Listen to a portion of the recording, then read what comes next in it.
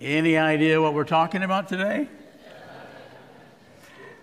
But before we do that, I want to recognize our veterans. This was Veterans Day yesterday, and we just are so appreciative of the veterans. I was at a Taco Bell this week, and before I realized it, because you always want to buy a meal for a veteran if you get the chance, and before I realized it, the man in front of me was a veteran as he turned around, and I thanked him for his service.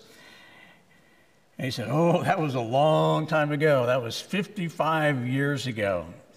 And I said, "Yes, but we're still reaping the benefits of your service 55 years later." So thank you for our veterans. Would you stand up so we can just see who you are, and thank you for your service for our country and for our freedom. Thank you.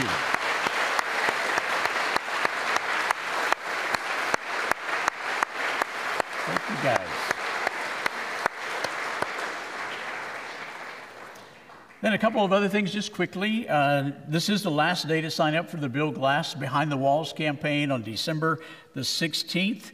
It'll be a Friday night orientation over at North End, and then we'll go into the prisons on December the 16th. If you would like to sign up, today is the last day, behindthewalls.com if you need help with that. They have improved the website a little bit. It's still a little bit complicated, but if you want to go, this was a postponement from what we were going to be doing in September because of the lockdown in the Texas Department of Corrections. And so if you would like to go, please do that. And then will you please let me know so we'll know who is going from Westgate so we can coordinate together. And it does cost you $25. But again, as I've said previously in a couple of different emails, if you go, I will personally pay you $25, your registration fee. I will pay you that back out of my money, not of the church's, just to have you go along with us. And then 2 deaths have occurred, and rather than run a one call, because we're going to have to run a one call later on because of the memorial service, Melba Grayson has passed away, and Randy Weathers' father passed away. Both of their services are going to be on December the 9th, and so we will let you know more about that as we get closer to the date. Well, as we continue our study of 1 Timothy, Eavesdropping on Godly Counsel, today we come to this magical topic about money. And what a great time to experience these verses. Because the National Federation, the National Retail Federation has forecast for us as Americans that we will spend $960 billion on holiday spending.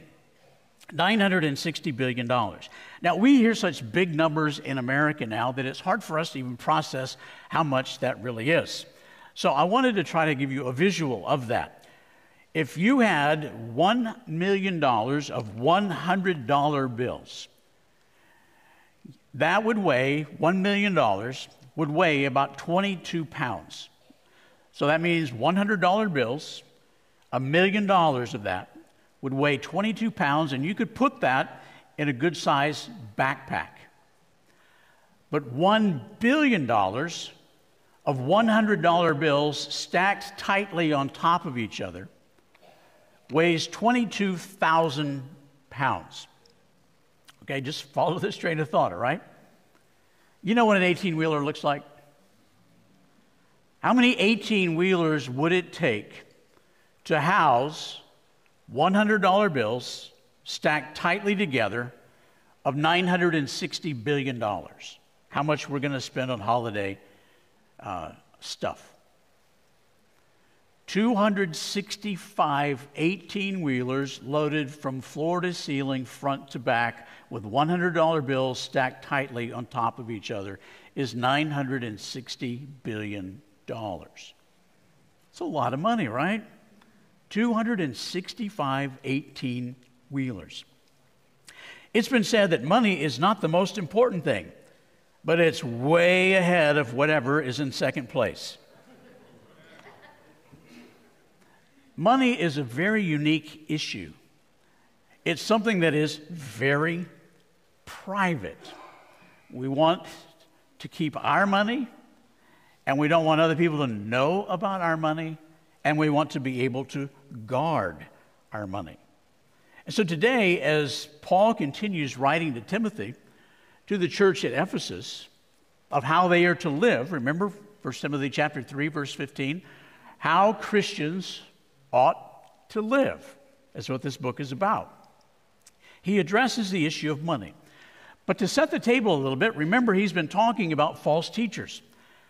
And one of the issues with false teachers was the idea that you could use godliness, religion, for monetary gain. You could open up shop, you could have products, you could help people to grow spiritually, and you could benefit from that.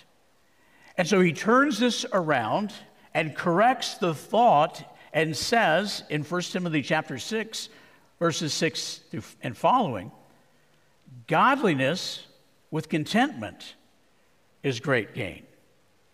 See, they were using godliness, religion, for great gain, to profit from it. Paul says that's not the right equation.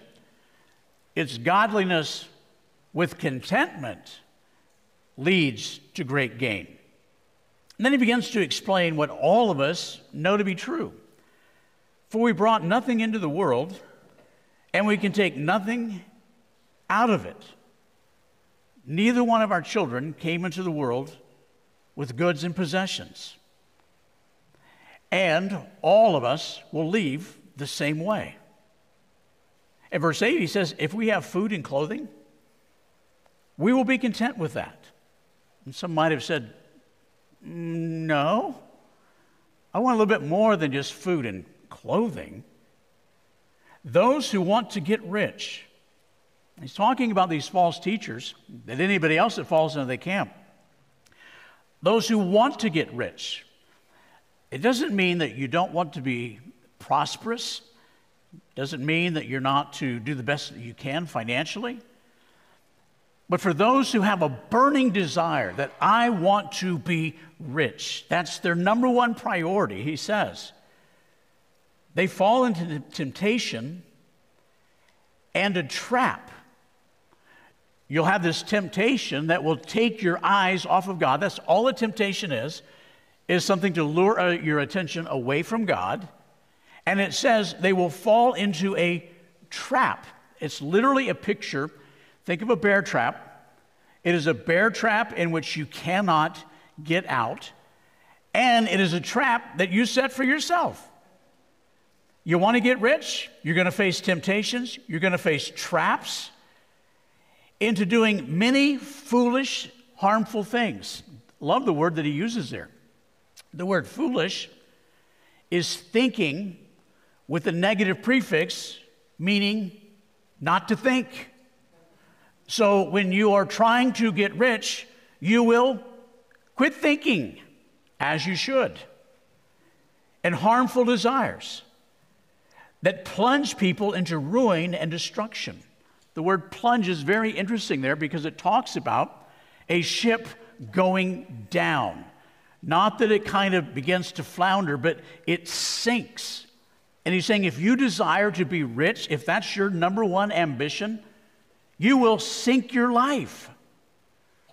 Luke used the exact same word when he's talking about the disciples gathering all of these fish, so much so that it said their boats began to sink. Same word. It will lead to shipwreck, ruin, and destruction. It's not talking about just a few scrapes and bruises, not just a few flesh wounds from Monty, but it's talking about absolute destruction. And then verse 10, the most often quoted, misquoted verse in Scripture, for the love of money is a root of all kinds of evil. It's not saying that money is evil. Read it again. The love of money is a root. It's oftentimes said the love of money is the root. It's not. It's a root, this desire, this passion. The word love there is very interesting because it's talking about having a relationship with money.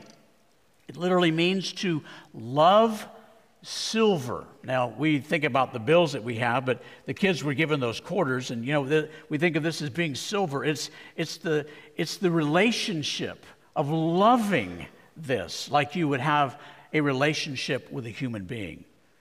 That kind of love is a root of all kinds of evil.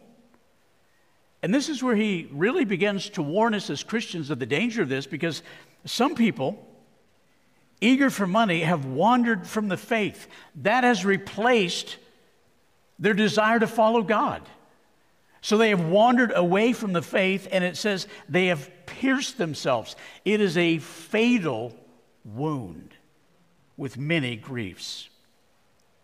Benjamin Franklin was the one who said, "Many a man thinks he is buying pleasure when he is really selling himself to it."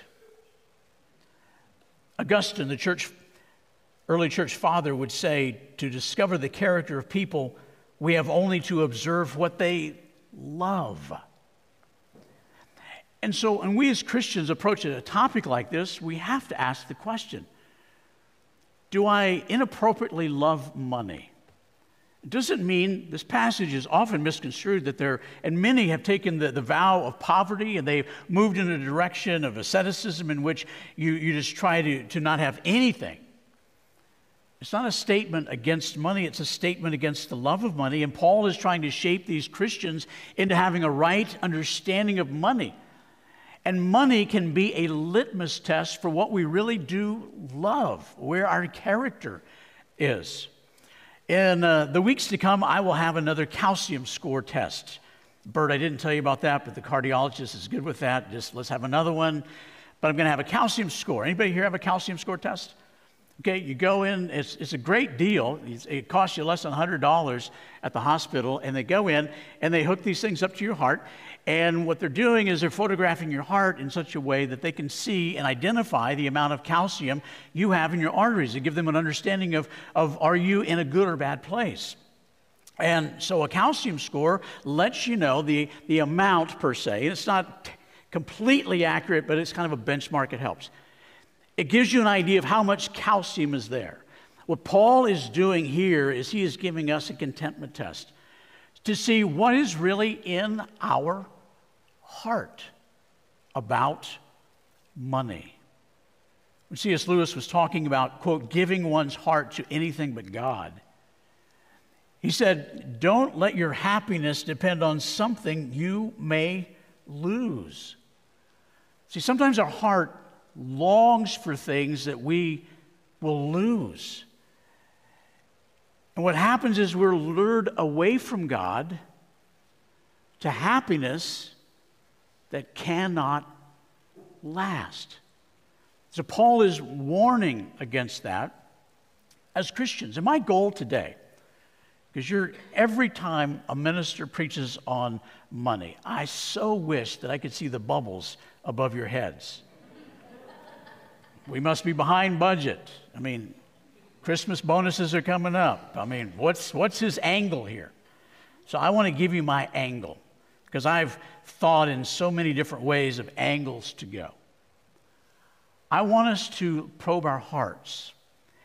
And my end objective and my hope is that across the board, we will be generous with our money. That we will be God-honoring with our money. Some of you may not yet be convinced.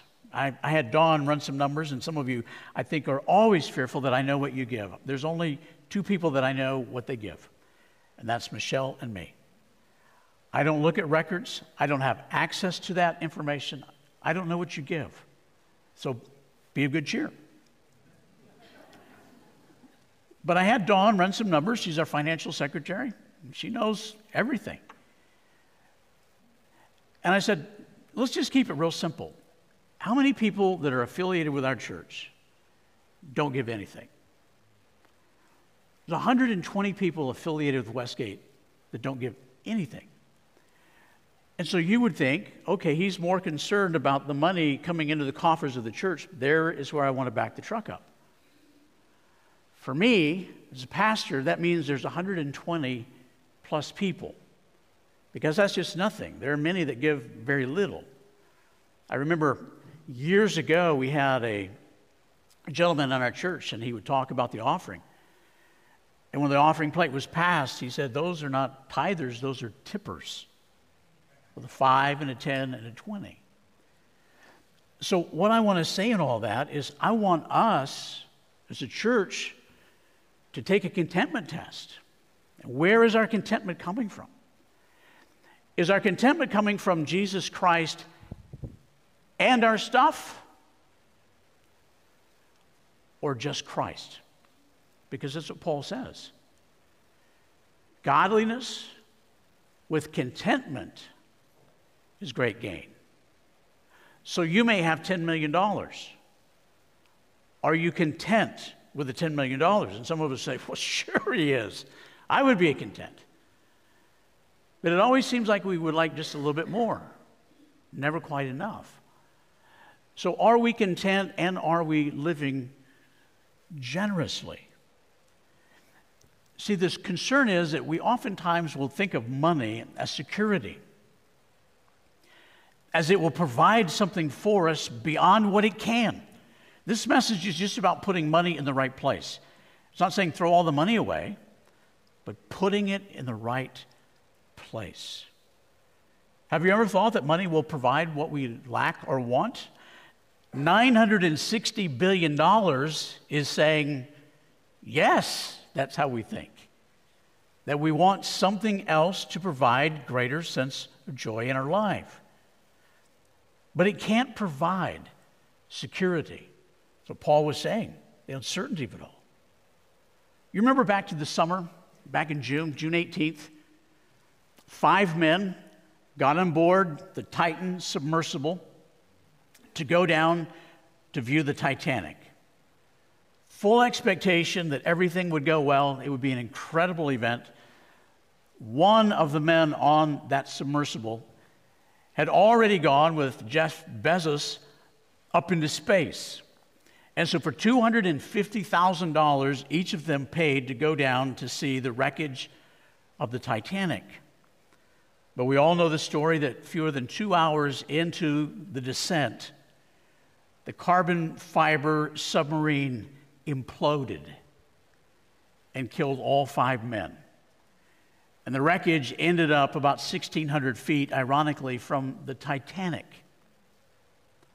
And you'll recall on the Titanic that there were people that sold their spot on a lifeboat to gain money. The understanding was they would profit from their seat on the lifeboat because the ship surely wouldn't sink. And they went down to the very same spot out in the Atlantic with money. You know the net worth of those 5 men who went down on the Titan? $2.8 billion. But $2.8 billion couldn't preserve their life. Money can't preserve our life. And so that's why what Paul is saying is he's trying to put it in the proper perspective. Some of you are old enough to remember in 1994 when George Swanson made headlines. The reason he made headlines is because he was buried in his white Corvette. He died, and it was an additional 2 months, and he'd been working on this during his lifetime, to buy 12 plots, just about 25 miles outside of Pittsburgh, to buy 12 plots so they could dig up enough to put his white Corvette and then put his ashes in the driver's seat. His widow, Caroline, said he went out in a fabulous way. And then later at a reception, she said, you have a lot of people saying they want to take it with him. Well, he took it with him. Did he? No. We're not going to take our money with us. And Paul is warning, don't hoard it and hold on to it as if you were going to take it with you beyond the grave. So treasure the right treasure. Remember what Jesus was saying in the Sermon on the Mount in Matthew chapter 6, verse 21? Where your treasure is, that's where your heart is. That's that contentment score. What you treasure most, that's where your heart is. And Paul is saying, make sure your heart and your treasure are both in the right place. And then he gives us a portfolio. You know, when we're thinking about the best return on investment, anybody want to guarantee that they're going to make less than 1% on your retirement? I mean, anybody want to sign up for that? Anybody want to sign up for 10%? 20? 50? No hands yet? 100%? How many of you would like to triple your investment in the next 10 days? How many would like to triple it by the time we get out of this service? Okay, I'm kind of getting in your business now, right? We want a big return on investment. We don't want to take our money and just bury it and it does nothing. We want the best return. And what Paul is saying, here's the way to have the best return on investment, is to first of all treasure the right treasure. Because ultimately, 100 years from now, we're going to remember what Jesus said. And we're going to want to have the greatest return on investment as we stand in eternity. So here's the portfolio that Paul gives us through Timothy. He says, command those who are rich. And again, these are people within the church. He's not saying, you go tell Warren Buffett. He's saying, command those who are rich, because in the church at Ephesus, there were some that were extremely poor and some that had wealth. Those who are rich in the present, don't be arrogant. Does money ever generate arrogance? Sure it does. You know, you can do extremely well financially, and you can feel like, man, I'm the smartest guy on the planet. There was a time in which I tried to invest stocks, and that's a very loose word because it really wasn't an investment. I could have done much better by investing in a shredder and taking $100 bills and just put it in there. But here's the point. I was investing, and I bought some stock, and we were up in Colorado. And I was paying attention to things. This was over 2 decades ago. We were up there skiing, and I went in during a break, and I sold some stock, and I made $1,000 that day. And when I went back on the slopes, I looked around at all of the other idiots who weren't as smart as me to be able to pay off their ski trip just by trading stocks. By the time we were finished with our ski trip, I had lost all of that money and much more. Money does that to us. It makes us feel as if we're better than others. If we have a lot of money, that can be a temptation to believe that I figured it out. So he gives us this portfolio. So don't be arrogant and don't put your hope in wealth because it's so uncertain. Just like those 5 men would now, if they came back from eternity, would tell us about their money that they thought was so certain when they went down to the Titanic. Put your hope in God, who richly provides, and listen to what God says, everything for our enjoyment. Every good and perfect gift comes from God. So God is not saying, listen, I want you to be as miserable as possible. God wants us to experience the abundance of life. This is not health, wealth, but he wants us to experience the richness of relationship with him and all the good gifts that he gives us. And if you do have an inordinate amount of money, celebrate that and be thankful for that and keep it in its proper place. And then he goes on to say, and here's the portfolio, how to get the best return on investment, command them to do good. That means take your money and do good things, redemptive things with it. Don't just hoard it for yourself. Don't be selfish. Be rich in good deeds. Help other people. Do things that are going to minister to other people. Don't just be thinking about how it will benefit yourself. Be generous and willing to share with others. I know that the assignment that I gave those kids was one that they don't like. But we're trying to teach them the willingness to share and to be generous. He says, by doing this, you do earn the greatest return on your money because you will lay up treasures for yourselves as a firm foundation for the coming age, and then you will take hold of. It means to grasp completely life, true life. Sometimes with money, we end up with this artificial life. But this is true life. Friends, Michelle and I have emptied out 2 houses over this year. her parents' house, my mom's house.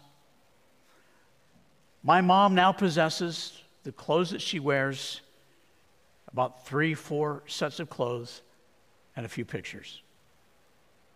She is on the final days, weeks, months of her life. She won't be taking it with her. And that's caused Michelle and I to want to get rid of things, her more than me. And she wants to throw out everything that's not essential. So I just keep looking over my shoulder to make sure she's not looking at me as non-essential. And so Paul is saying, this is the way to live. Summed up, live simply, give extravagantly. Live simply, give extravagantly.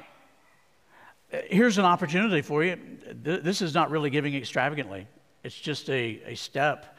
We have the compassion catalogs for Christmas in here. I hope that many of you will join in sponsoring children. Michelle and I sponsored 3 kids.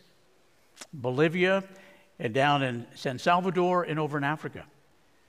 But you can begin by just thinking about how can I do good deeds with the money that I have. You see this picture up here of the Dome of the Rock. It's such a profound picture, especially with all that's going on over in the Middle East now. And I want you to know what that picture means, because this is an investor to emulate. If you give me just a couple minutes, I know I'm running a little bit long, but give me just a couple minutes. An investor to emulate. When you go back to that slide for just a second, if you don't mind, Amy.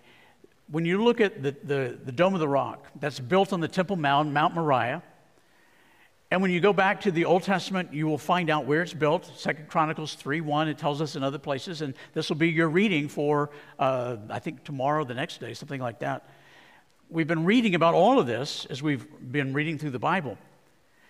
And that place right there should be such a visual reminder for all of us, because what took place there 3,000 years ago, in which David, if you recall, that he called for a census, bad things happened, and the angel of death and all that, and this is where he stopped. That's where the angel of death stopped, right where that Dome of the Rock is. Arenal, the threshing floor of Arenal. Aruna is another pronunciation of his name. And David said, I want this land to build the temple of God, because that's where the angel of death stopped. And God said, and David said, this is where I want to build it. And Aronah said, you can have it. You can have all the materials here to build a sacrifice. And David said, no. I will not make a sacrifice that costs me nothing. And so this temple that you see, the Dome of the Rock that is there, and that's where Solomon's temple was, what you see right there, that is the very ground in which David said, I will not give to God something that did not cost me. And he paid full price for it. And I think that's such a great reminder to us as we think about our worship to God, is that when we look at God and what he has done for us, it should be the idea that I will not give to him something that didn't cost me anything, but I will give him extravagantly. It's been said that sometimes our wallet is the last thing to be baptized. And we want to demonstrate our love for God in so many different ways, but not with our money. And that can be a hard issue. Close out with this story. In 1848, James Marshall discovered gold at Sutter's Creek, and that kicked off the gold rush in California. You ever see the Golden State Warriors play basketball? Why are they called the Golden State Warriors? Because that became a nickname for California because of the gold. 300,000 people over the next few years would descend upon California to try to find gold, because James Marshall discovered gold at Sutter's Creek, and that inspired people to look for gold. But he never gained wealth, and part of the reason is he didn't stake his claim. Miners would drive a stake into a piece of property in which it was marked off, and though they did not own the property, they staked their claim for the rights to mine there. And he never staked his claim. And thus he never became wealthy. My appeal for all of us as Christians Stake your claim. Stake your claim in the contentment of Jesus Christ. Don't make money what drives you. Live simply. Give extravagantly. You know, one of the things that I'm so confident of is that when we are generous, we bring a smile to the face of God. For some of you that are gathered with us today, you've never staked your claim in Christ, recognizing that He alone is the one that can save you from your sins. And that is the greatest need of anyone's life. You may look at your portfolio and say, oh, I have such great needs here. But the greatest need of every single individual is to know Jesus Christ as Lord and Savior. And if you have never prayed to receive Him, asking Him, pleading with Him to be your Lord and Savior, I'm going to lead us in a prayer in a moment. And you can join in that prayer. And for those of us as Christians, if we've taken this contentment test today and found that we're lacking, there's a portion of that prayer that I say, I surrender to you all that I am and what? And all that I have. And that might be part of your prayer today, is to surrender all that you have to the Lord. Let's pray. Father, we thank you for the extravagance of what you have done for us, the generosity that is demonstrated through your life, death, resurrection, and ascension into glory. You have given more than we could ever imagine. Forbid it, O Lord, for any of us to hold back and not surrender all that we have to you. Help us to live simply and to give extravagantly for the cause of Christ. Lord, we recognize that today there may be those gathered with us, either online or in this room, that have never received you as Lord and Savior. They've never pleaded with you to save them from their sins. If they sense your Spirit wooing them to yourself even now, I pray that they would voice a prayer similar to this. Lord Jesus, I recognize that I'm a sinner in desperate need of your forgiveness. Please forgive me of all my sins and become the Lord and Savior of my life. I surrender to you all that I am and all that I have. And I will follow hard, obeying you for the remaining days of my one and only life. God, help us all as followers of Christ to follow obediently in full surrender of all that we have to you. In your name we pray. Amen. If God has moved in your life in a way that you feel like you need to make something public, you need somebody to pray with you, our deacons are going to move right now with their wife back to each one of these 3 aisles. They'd love to pray with you and just encourage you if you want prayer. I'll be standing at the cross, pray with you as well. And you can take one of these communication cards, as Jeff alluded to earlier, put your name and phone number on there, and meet us at the Connection Center right out in the atrium, and we'll be in touch with you. But let's respond now. Some of you may even want to pray down here at the altar. Let's respond in worship as we stand and sing.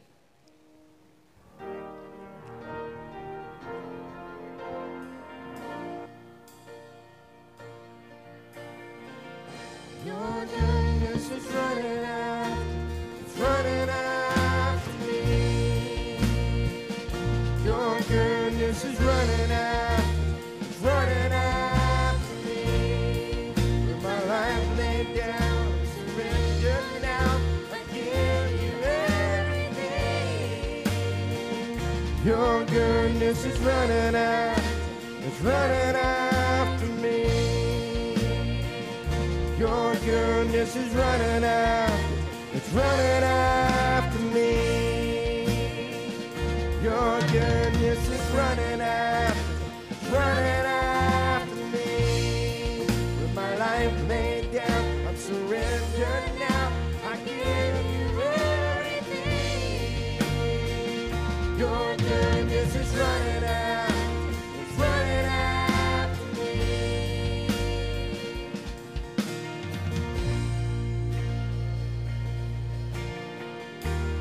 All my life you have been faithful. All my life you have been so, so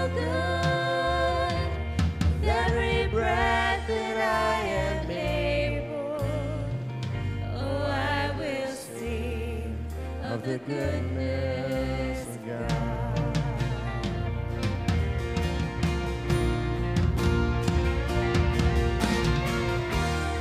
All my life you have been faithful. And all my life you have been so good. With every breath that I am able, oh, I will sing of the goodness of God. Oh, I will sing of the goodness of God.